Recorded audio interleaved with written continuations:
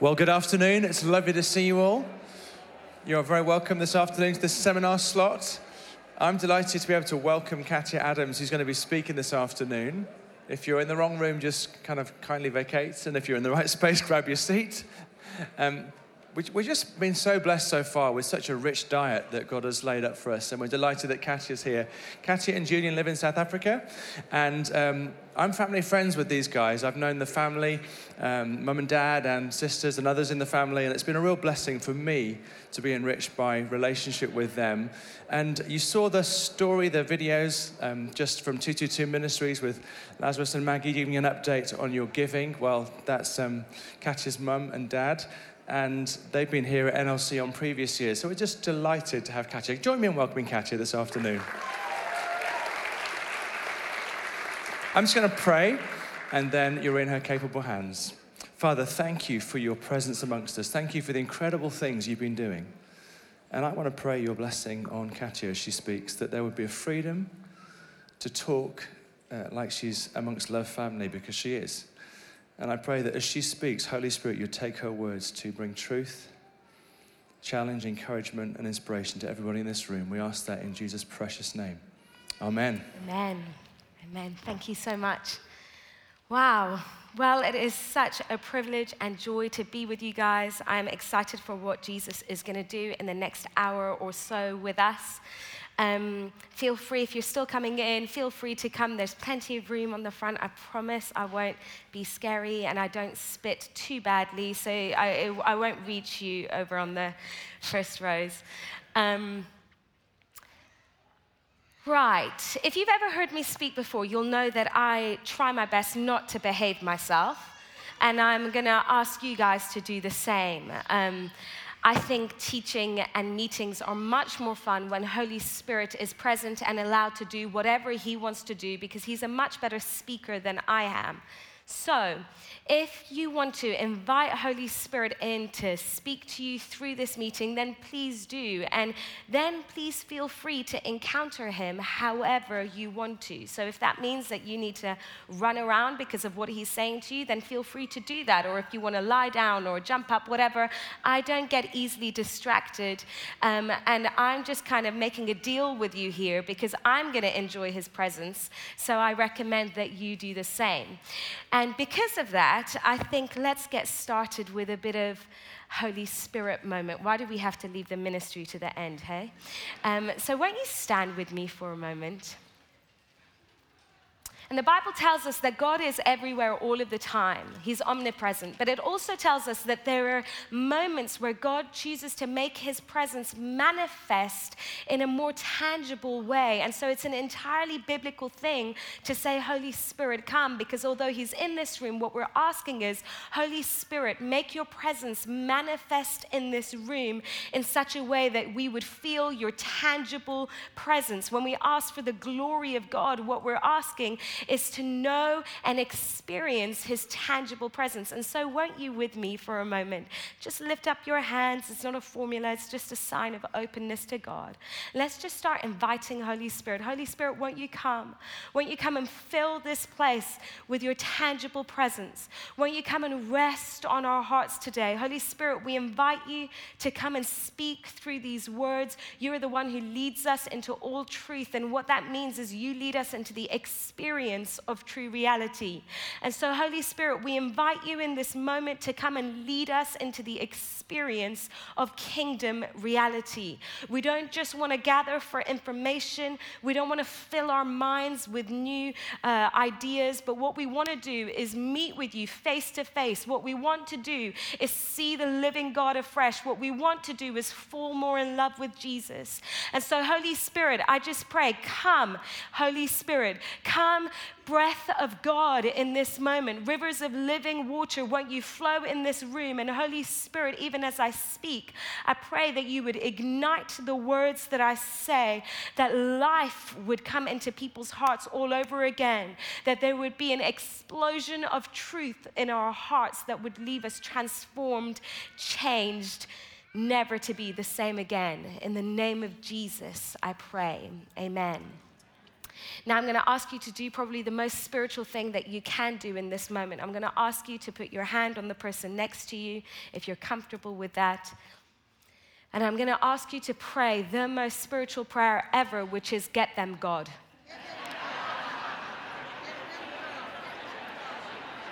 Get them, God. Get us, God. Pounce on us, overwhelm us, surprise us with your goodness and your kindness. Get us, God. In Jesus' name I pray, amen. Okay, feel free to take your seats, but remember the rules of this session are that there are no rules. And so please feel free to engage with God. If you need to switch me off because Holy Spirit is speaking to you, please feel free to do that. He is really awesome at speaking truth to us. We're going to focus on a couple of verses that I love in the book of Song of Songs. So feel free to flick there if you want. There are 2 verses that I'm going to read to you in a moment. I feel like in this day, God is doing something very incredible with the church across the world, which is putting the church on a bit of a platform in order to shine his light through the church so that the nations will be saved. And I feel like this lie has crept into the church in generations past, where we've understood humility to be something about us playing it small. So we've thought what it means to be a Christian if we're really spiritual and we don't want to be proud and therefore we want to be humble.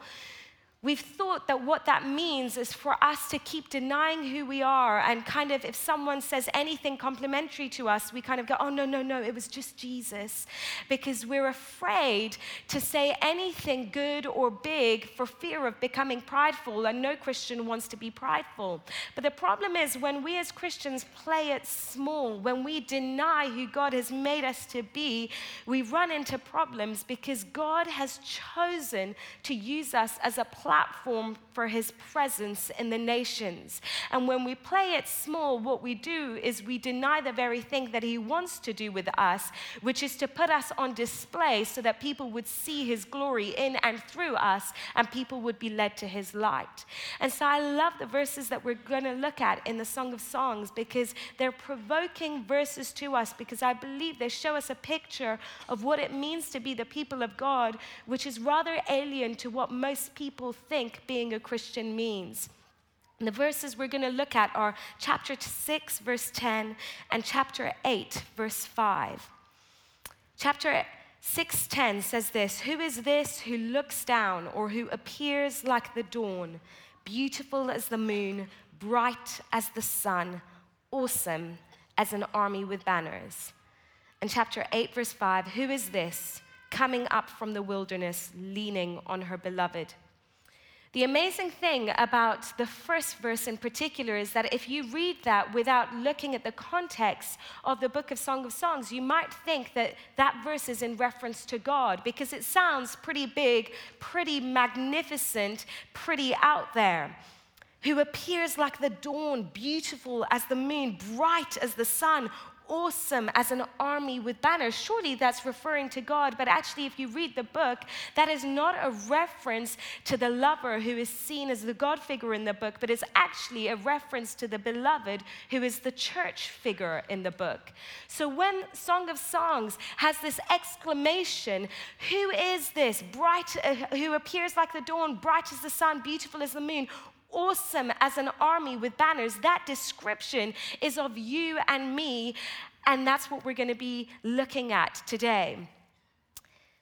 This is a moment for us to step up into all that God has called us into. And I feel like I wasn't in Pati's first session. I was here this morning to hear him. And I feel like God is saying the same message in many different ways to us in these 2 days, because this is something that he really wants to get deep into our hearts so that we will stand up, understand who he has made us to be, in order that we can change the world with everything that he's put in us. Because I want to tell you, wherever you are, whoever you are, whatever your sphere of influence, whether you're a mom at home raising little children, whether you're a principal of a school, whether you're a CEO of an international multinational company, whoever you are, God has put you on the planet to change the world.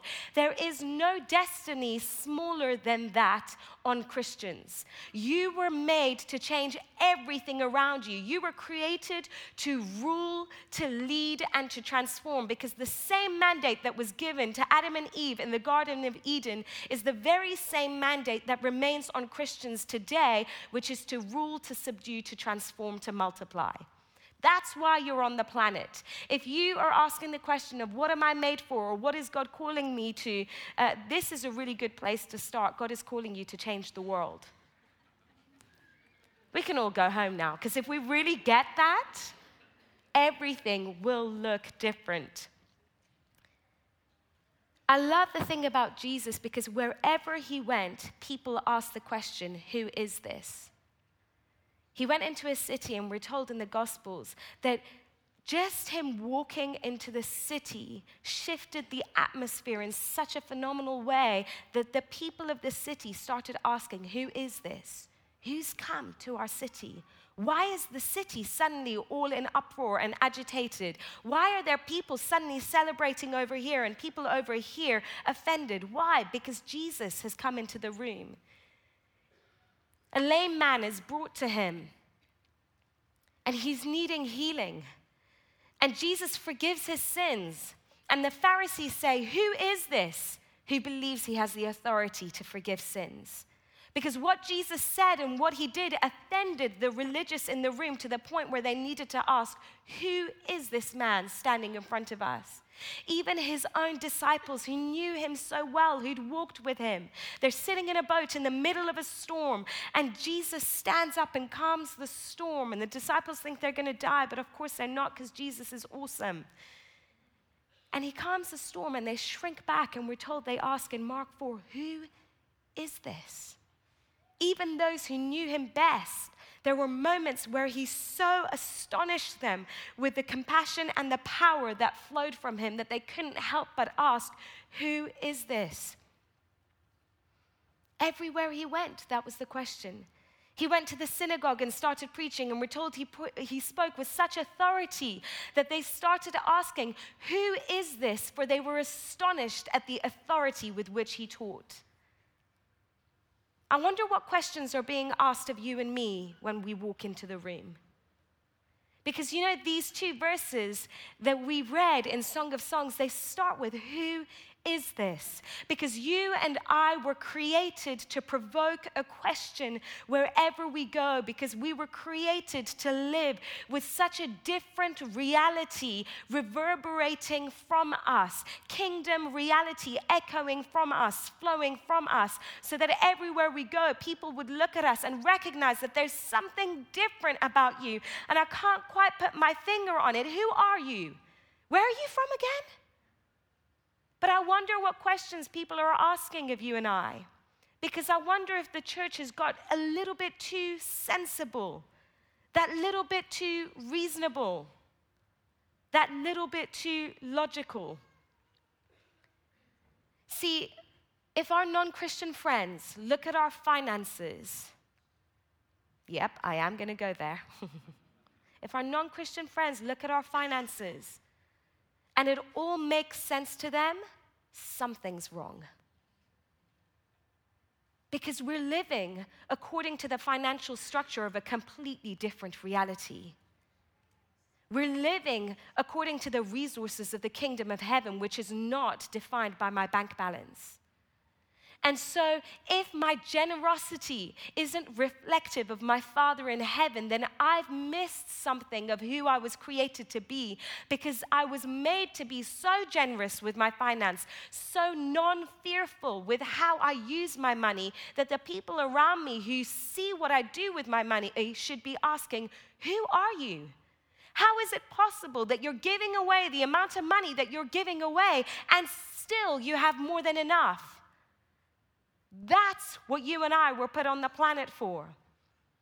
You and I were put on the planet to love people so outrageously, so overwhelmingly, so unconditionally that it makes no sense. Jesus talks about it. If you love people who love you, if you only bless those who bless you, even the non-Christians do that, that makes sense. Stop making sense. You weren't put on this planet to sing according to the world's hymn sheet.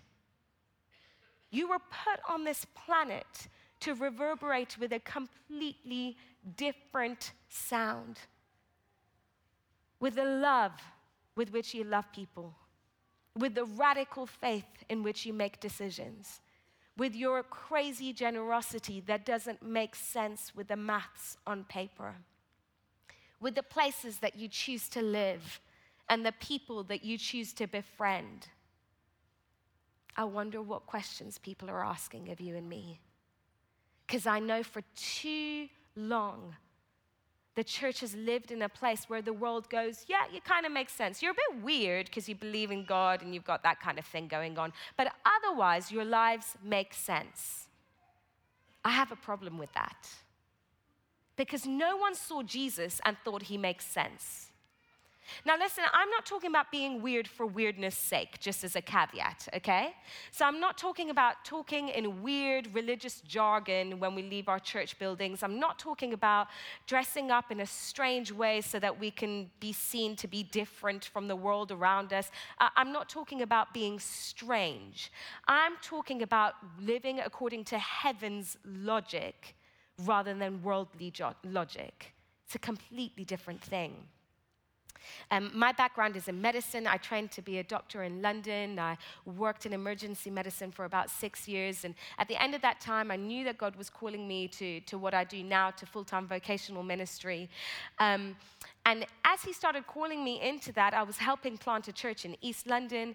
God started speaking to me and a group of friends about moving into a pretty rough council estate in southeast London. And I remember going to different estate agents in the area. The group of us were living in this beautiful townhouse in Greenwich. It was really lovely. And I remember going to different estate agents at the time and saying, hi, we're looking for a new place to live. I was still working as a doctor at the time, so our financial situation was pretty good. And just saying, we only have one requirement. The house must be on this estate. And estate agent after estate agent would kind of cough and look a bit confused and they go, I'm so sorry, I thought you said it must be on this estate. I can't have heard you right. It must not be on this estate, right? Like, no, that's our one requirement. Well, whatever else is fine, but the house must be on this estate. And they just couldn't get it. They would be looking at our job titles and looking at our financials and looking at us, 3 reasonably sensible looking girls, and thinking, I don't get it. You make no sense. That's the point. The kingdom doesn't. When Jesus in Luke 15 says, which one of you, if you lost a sheep, would leave the 99 to go after the sheep? We read that parable like it makes sense. It doesn't make sense. Nobody in that room was thinking, yeah, I would do that. Kingdom maths doesn't make sense. No shepherd leaves the 99 to go after the one. That's not good logic. In fact, when Jesus spoke that parable in Luke 15, what he was actually referencing was a prophetic word in Ezekiel 34, which was given to the shepherds of Israel who did not go after the stray sheep, who did not bind up the wounded, who did not go the extra mile to serve their people. And so in Ezekiel 34, we're told, God says, I myself will go. But the point is, leaving the 99 for the one makes no worldly logic. It's not sensible. You and I were not made to be sensible. I'm really sorry about this seminar, but it did give you the warning on the blurb, okay? Because some of you are looking at me like, I did not sign up for this. You kind of did, because I did warn you. If you want to live sensibly, being a Christian is not your best option. Because nothing about the kingdom is sensible. Oh, but everything about the kingdom is wonderful.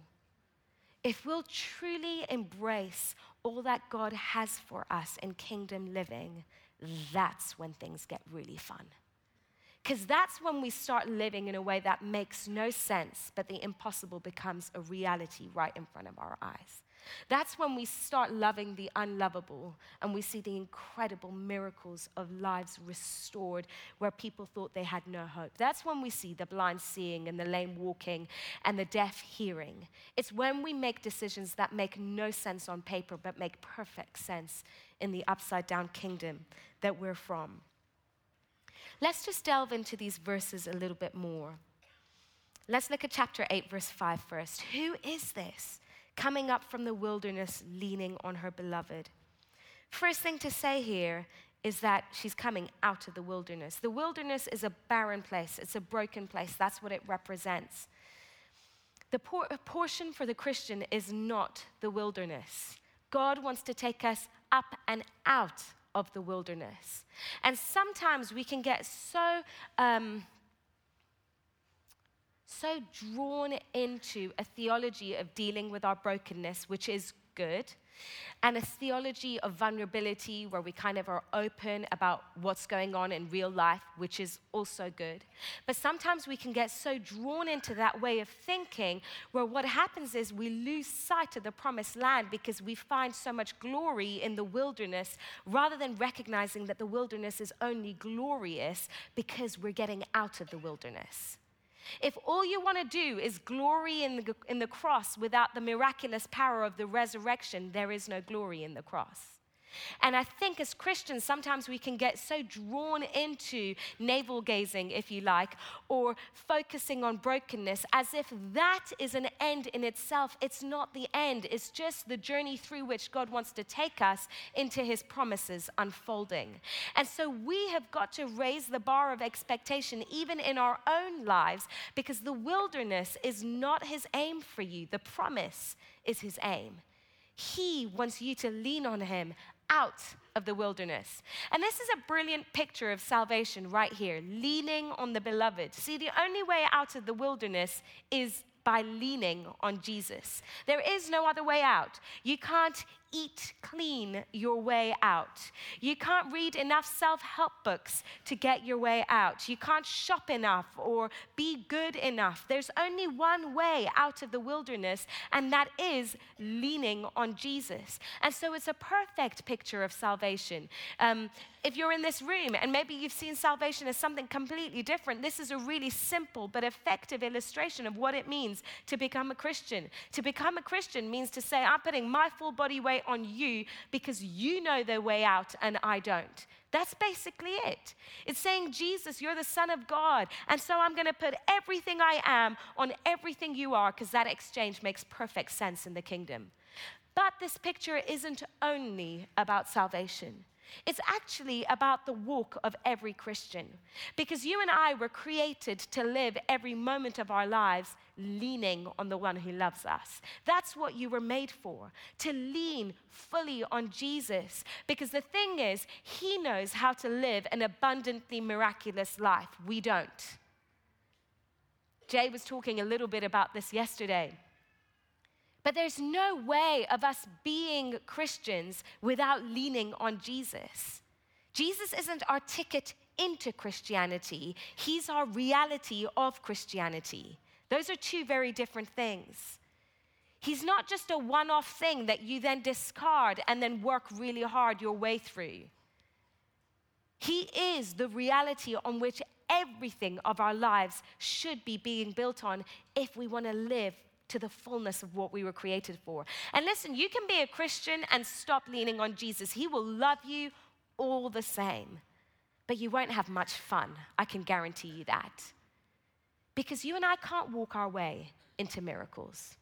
You and I cannot walk our way into seeing food multiplied. You and I cannot walk our way or sweet talk our way or research our way into seeing blind men see. There's only one way to do that, and it's on leaning on Jesus. This is a beautiful illustration of what it means to walk out the Christian life. The difficulty about leaning is that it's not actually very easy to do. I've treated lots of people who've broken their legs before. And it's funny, even with a very broken limb, Instinctively, people want to put their own weight on their own feet. Even when you give people crutches, you have to teach people how to rely on crutches, because even the existence of the pain isn't enough to stop most people trying to put weight on, because we've got this wiring internally to lean on ourselves. It's not easy to do. But you know what? We do actually lean all of the time. Just lean on different things. How many of you, before you sat down, checked the chair that you were about to sit on in order to make sure that it warranted you sitting on it? How many of you examined the legs and thought, is this stable? How many of you tried a little bit of weight on it to see? We laugh, but that's what we do with Jesus a lot of the time. We're a bit careful. Jesus told me to do this, but can I really believe that? Was it really him?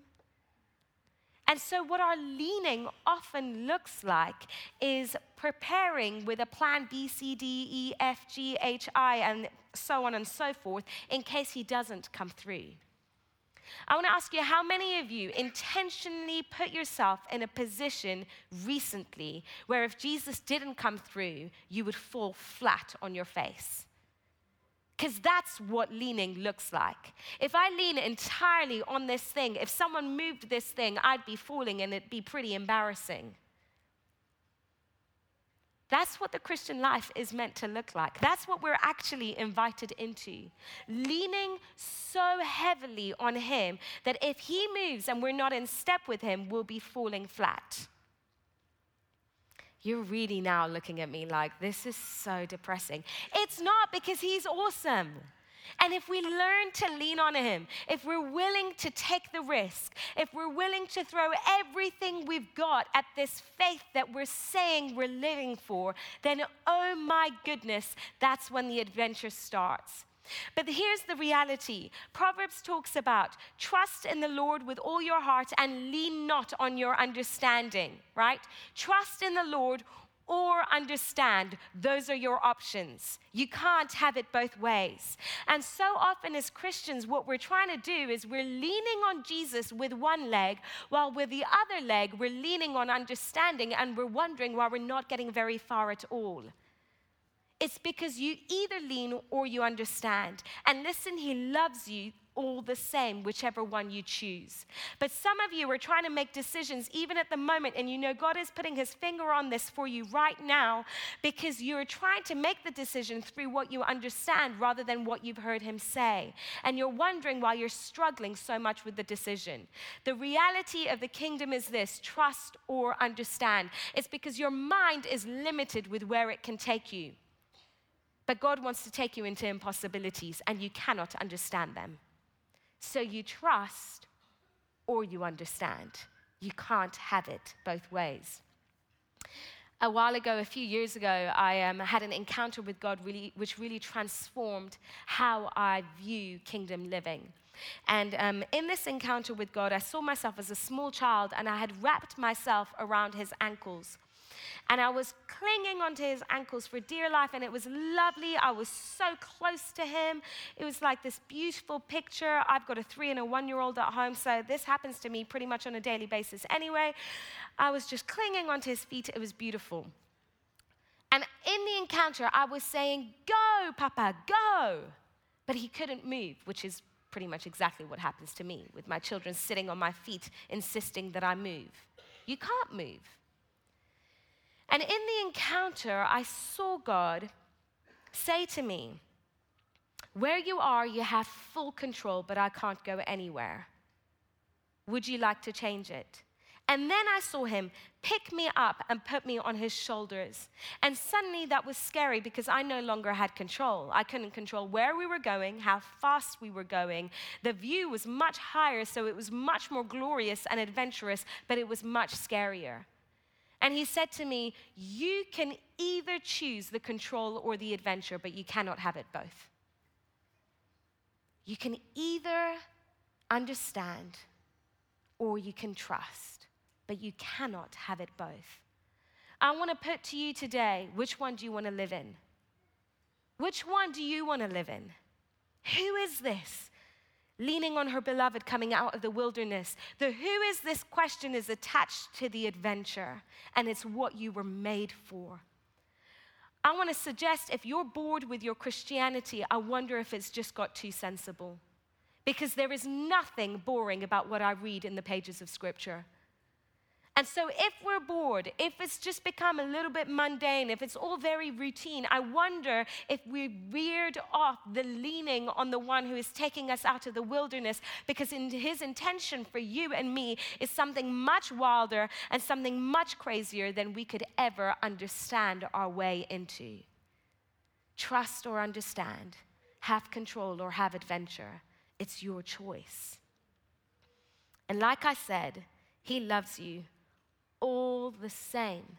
This isn't about whether you'll be a Christian or not, if you choose the adventure or not.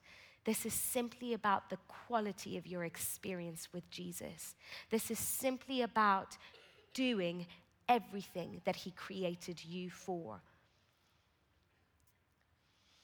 Let's look at chapter 6. Who is this who appears like the dawn?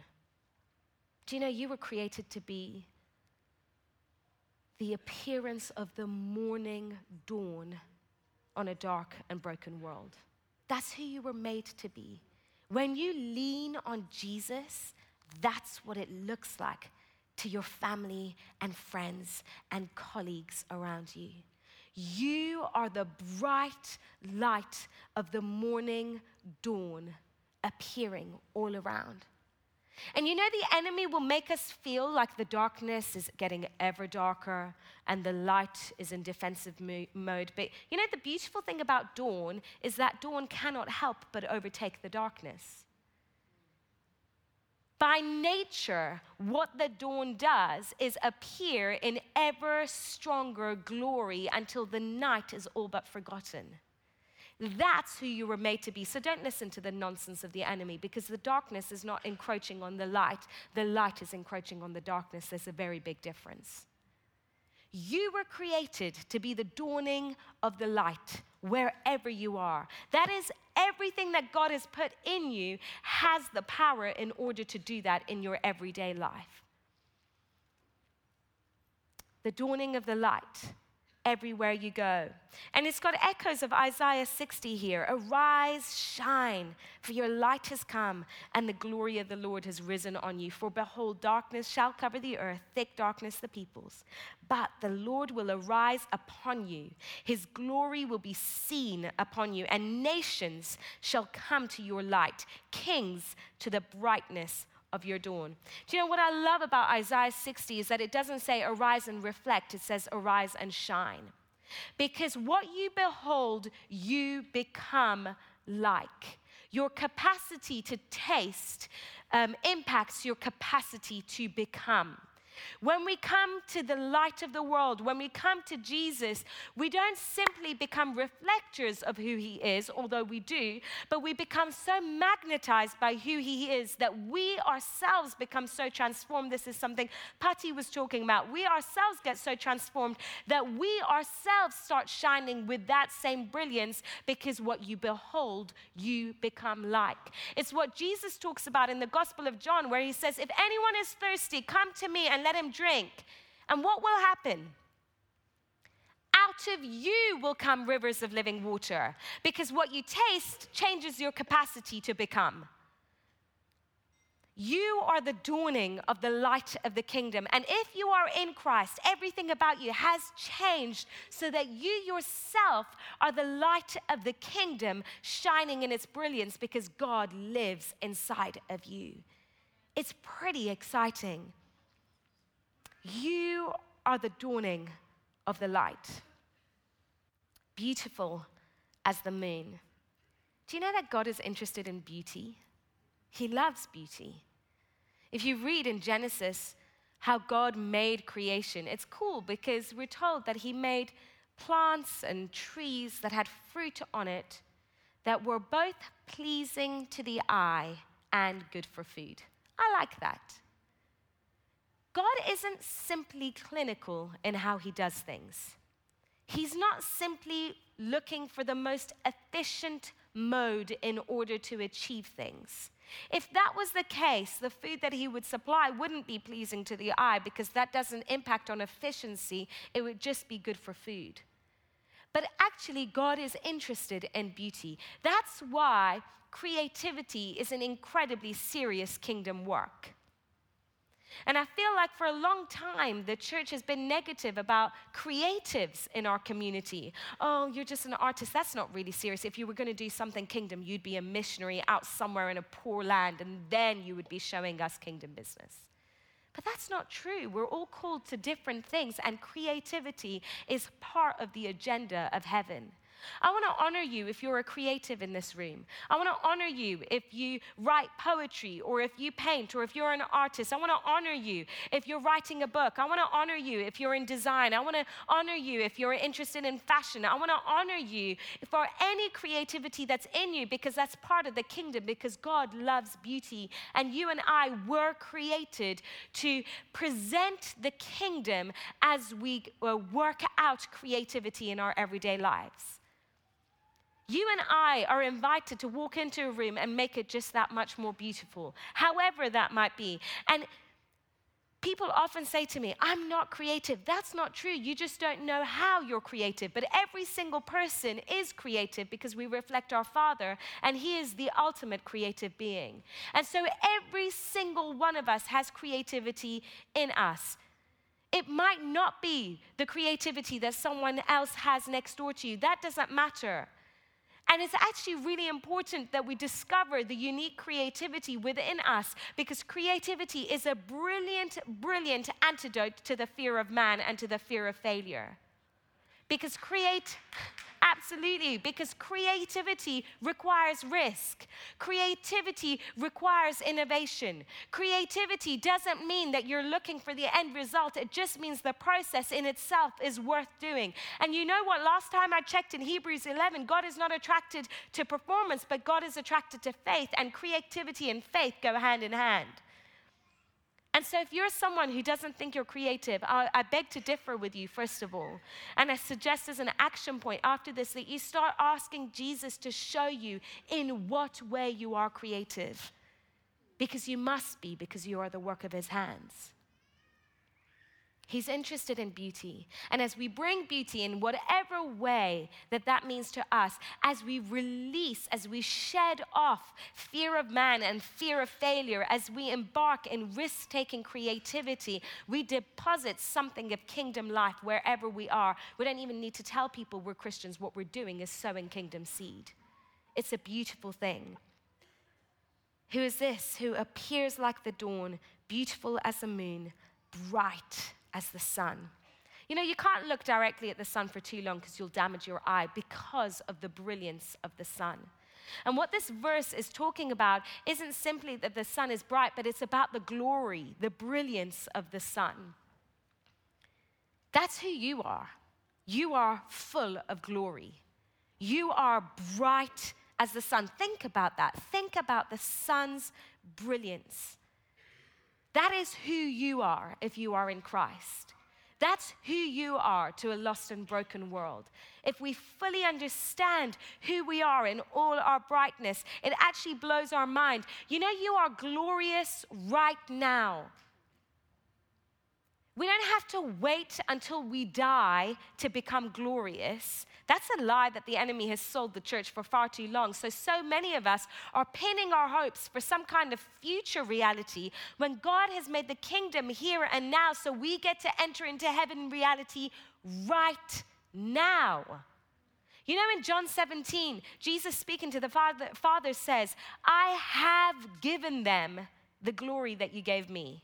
Have given them, past tense, which means you and I who are in Christ have been given the very same glory that is on Jesus. Think about that. The glory of God, the glory that we sing songs about, the glory that makes men fall down on their faces in fear.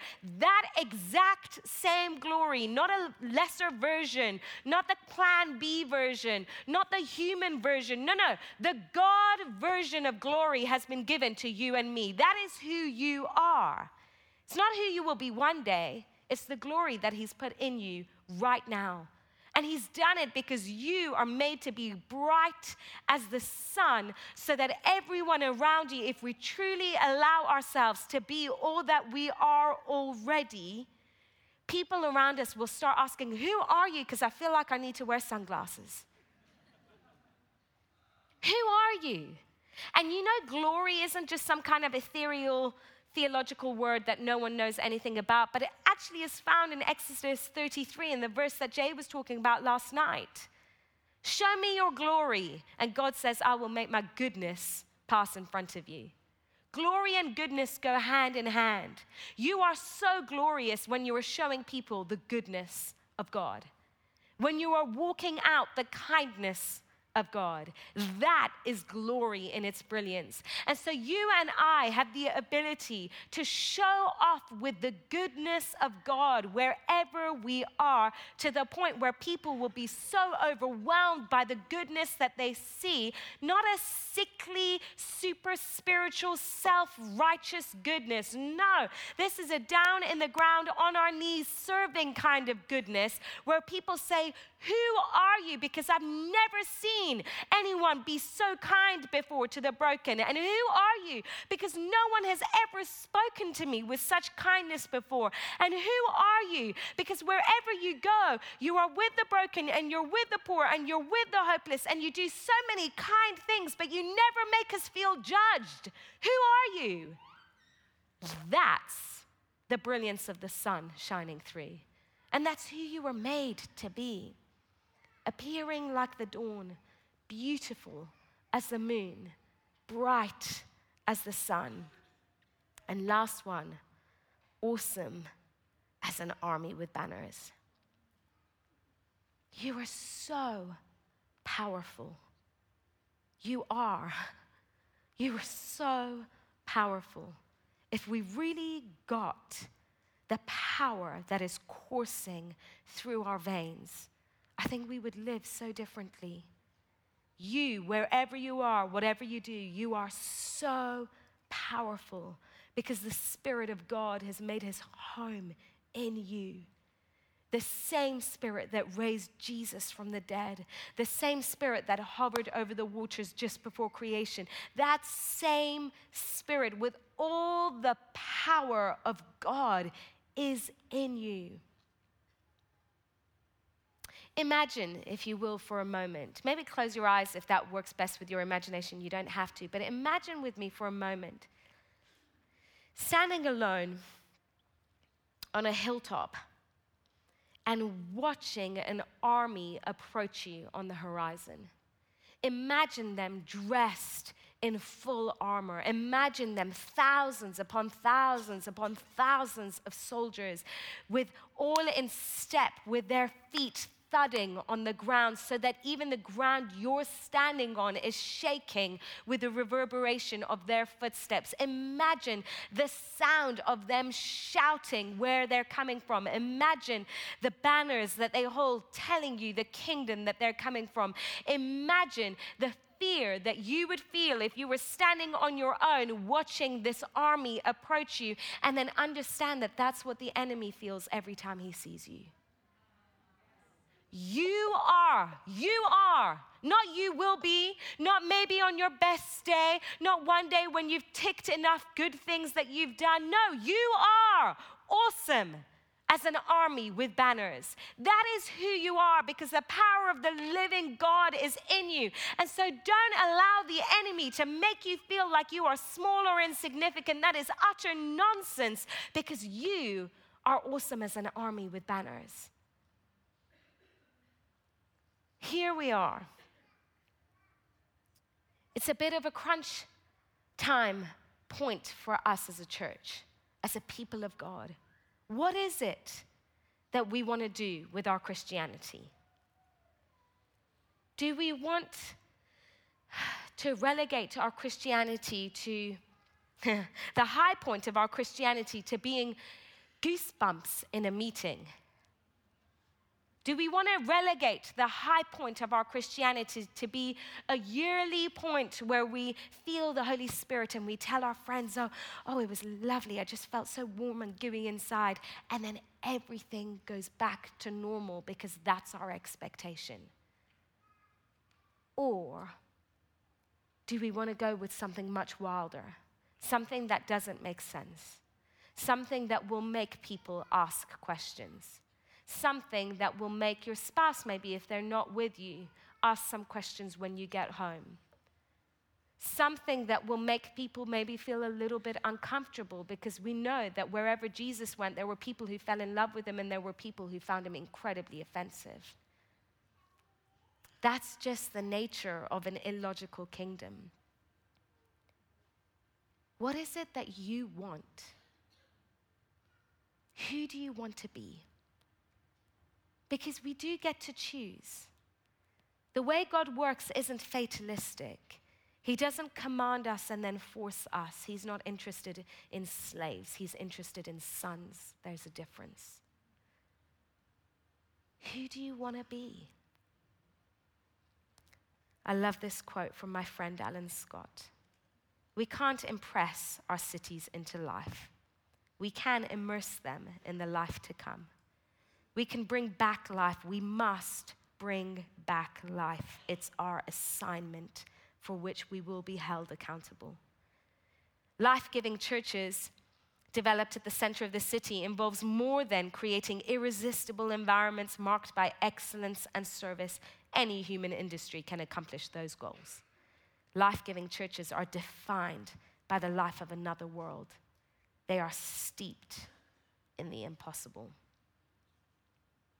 You were steeped in the impossible. That's who you are. Everything about you has been wired with DNA that is supernatural, that is otherworldly. And I believe God is inviting us into a crazy way of living. There's no other way to see it, really. I could make it sound prettier or easier or more sensible, but then I'd be lying. Oh, but it is fun. And so I wonder if to end, you'd be willing to stand with me. We are going to close in a few minutes.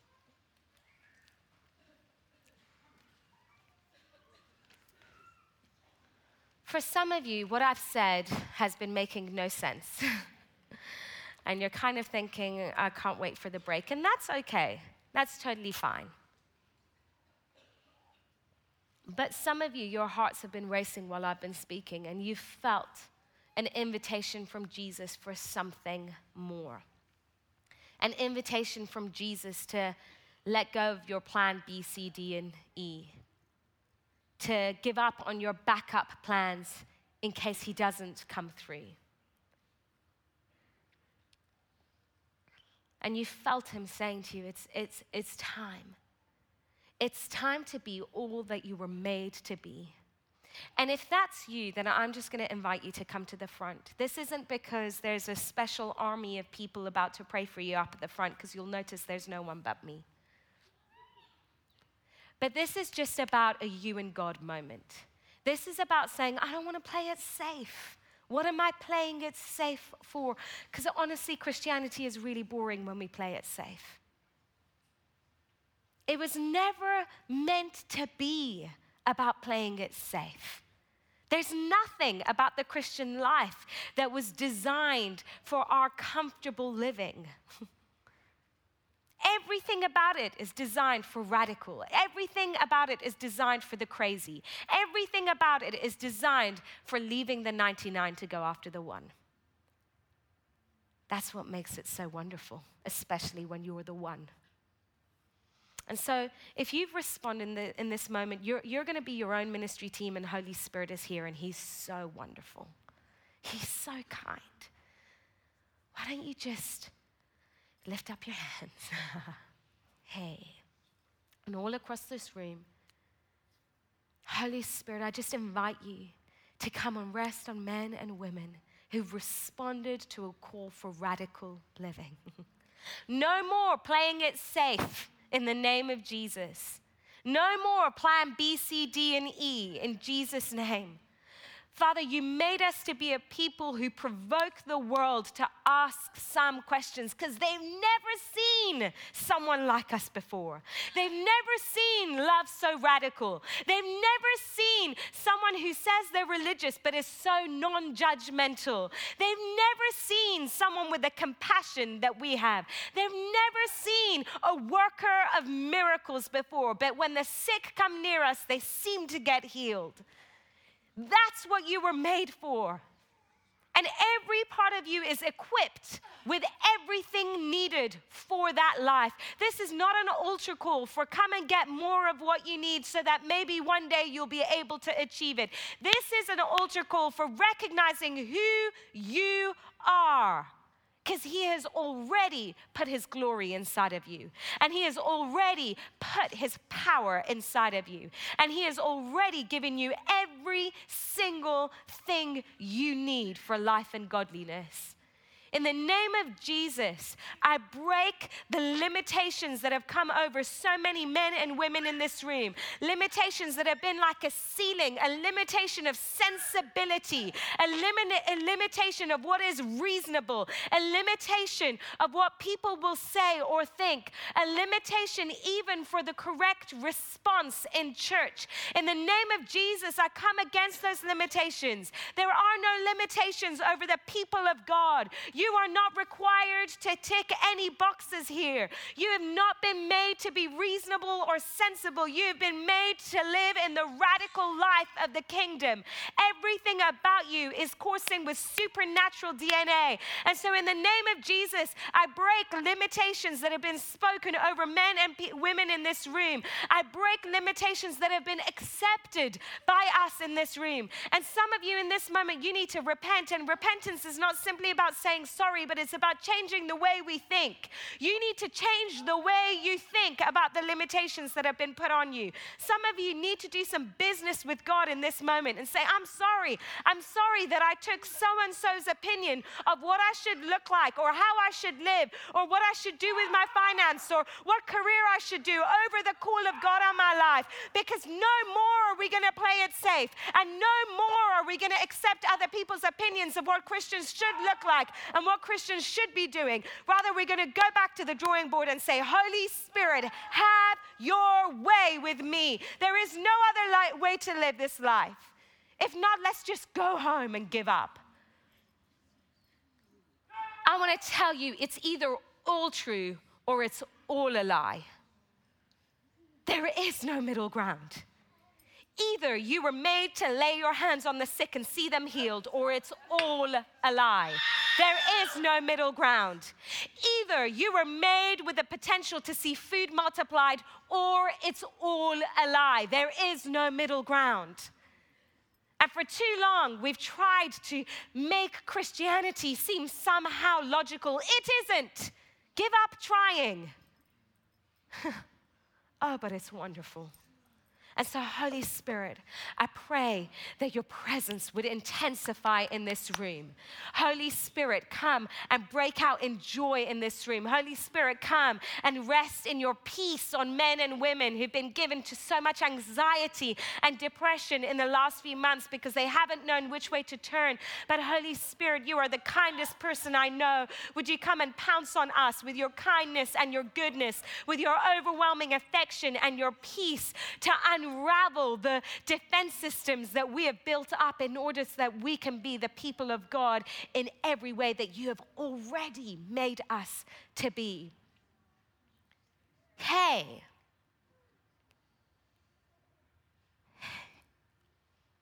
I can feel his presence in the room. Let's just wait on him a moment. Hey. Hey. Hey, there is a deep undoing of some lies that some of us have believed for many years. It's okay for them, it's not okay for me. Oh, that person can do it. They're a preacher. I couldn't possibly ever. That's a lie. The same power that is living in Jesus is living in you. There are no superhero Christians. There are no special few who get to do the stuff. That is a lie from the enemy, and he's undoing it right now in the name of Jesus. He's doing something very deep. Hey! Hey! And some of you have tried to keep a lid on things for too long. Let it go. It's okay to be wild. Hey! It's all right. It's all right. Because when you put your hands in an electric socket, something happens to you. Hey! It's okay. God is not theoretical, he's alive, and when you encounter him, something happens. Don't put a lid on him. Don't put a lid on what he's doing in you. Hey!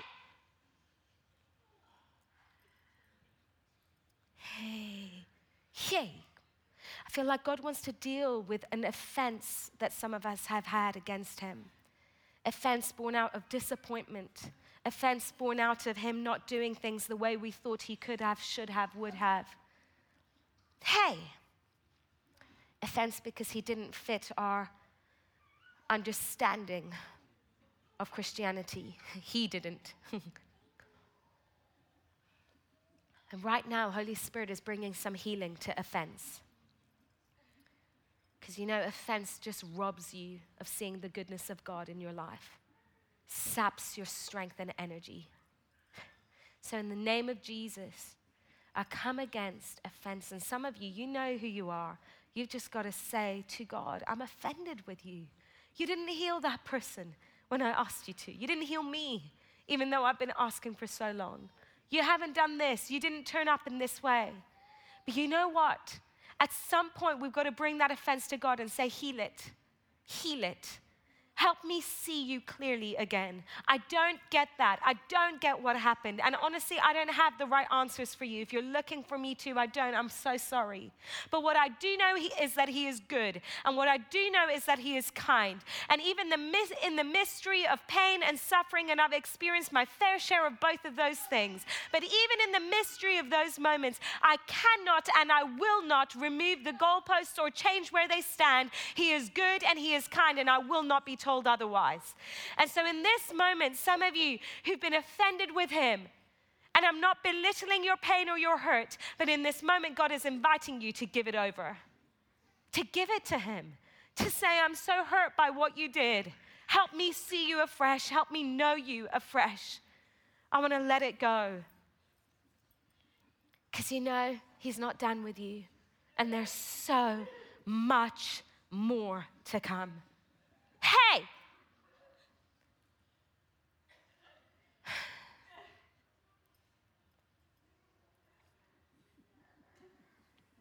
Hey!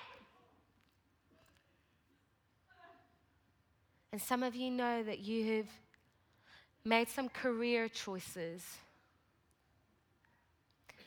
because you thought you needed to be sensible, even though you felt the tug of God to do something risky. And I just feel like there's a number of people who, even as I've been speaking, you've thought, I lost my chance. I'm mucked up. And you've kind of been kicking yourself. And I just feel the kindness and compassion of Papa right now. I want to tell you, we belong to the kingdom of 1 billion chances. You have not missed your chance, and you've not mucked up, and there's nothing that he can't restore. And so if that's you and that's making sense to you, I just want to encourage you, just get close to Jesus because he loves you so much. He's not disappointed with you, because disappointment means that he had a different expectation from what you did, and actually he knows what you were going to do, so he's not disappointed in you ever. He's not angry, he's not frustrated. He loves you, he loves you, he loves you, and he's not done with you yet. And so if that's you, I just feel like he's saying, it's okay, we're going to learn how to do this. Don't worry. We're going to learn. You know, I've got 2 toddlers at home, and it's a process by which they learn to talk and walk. And when they fall, when they're walking, I don't go, oh, that's just because you're one of those kids who can't walk, or, oh, that's just because you're stupid. I understand the process of learning to walk. We have grace for the process in the natural. And I want to tell you, God has grace for us in the process in the supernatural. when we're learning to walk in the Spirit, when we're learning to walk in leaning on Him, there are going to be so many times where we fall flat on our bottoms and we think we've messed up, and He's saying, hey, let me help you get up again, because He has grace for us in the process, in the supernatural. And so, Father, we just thank you for your kindness and your presence in this room. I thank you for what you've been doing in so many hearts. I thank you for unpicking lies and helping us to see you afresh. And so, Father, I just ask everything that you've done, everything that's been said that is of you, I pray that you would seal it into place, that you would continue to sow those seeds in our hearts and make them come alive. And in Jesus' name, I just speak that this would be an anxiety-free zone. That what we've talked about, risk and adventure and crazy living, that it wouldn't lead us into anxiety, because that's never your heart. But I pray, Holy Spirit, that your protective peace would guard our hearts so that we would walk into risk and adventure knowing our Papa is with us. And if He is with us, who can be against us? In the name of Jesus and for your glory, amen.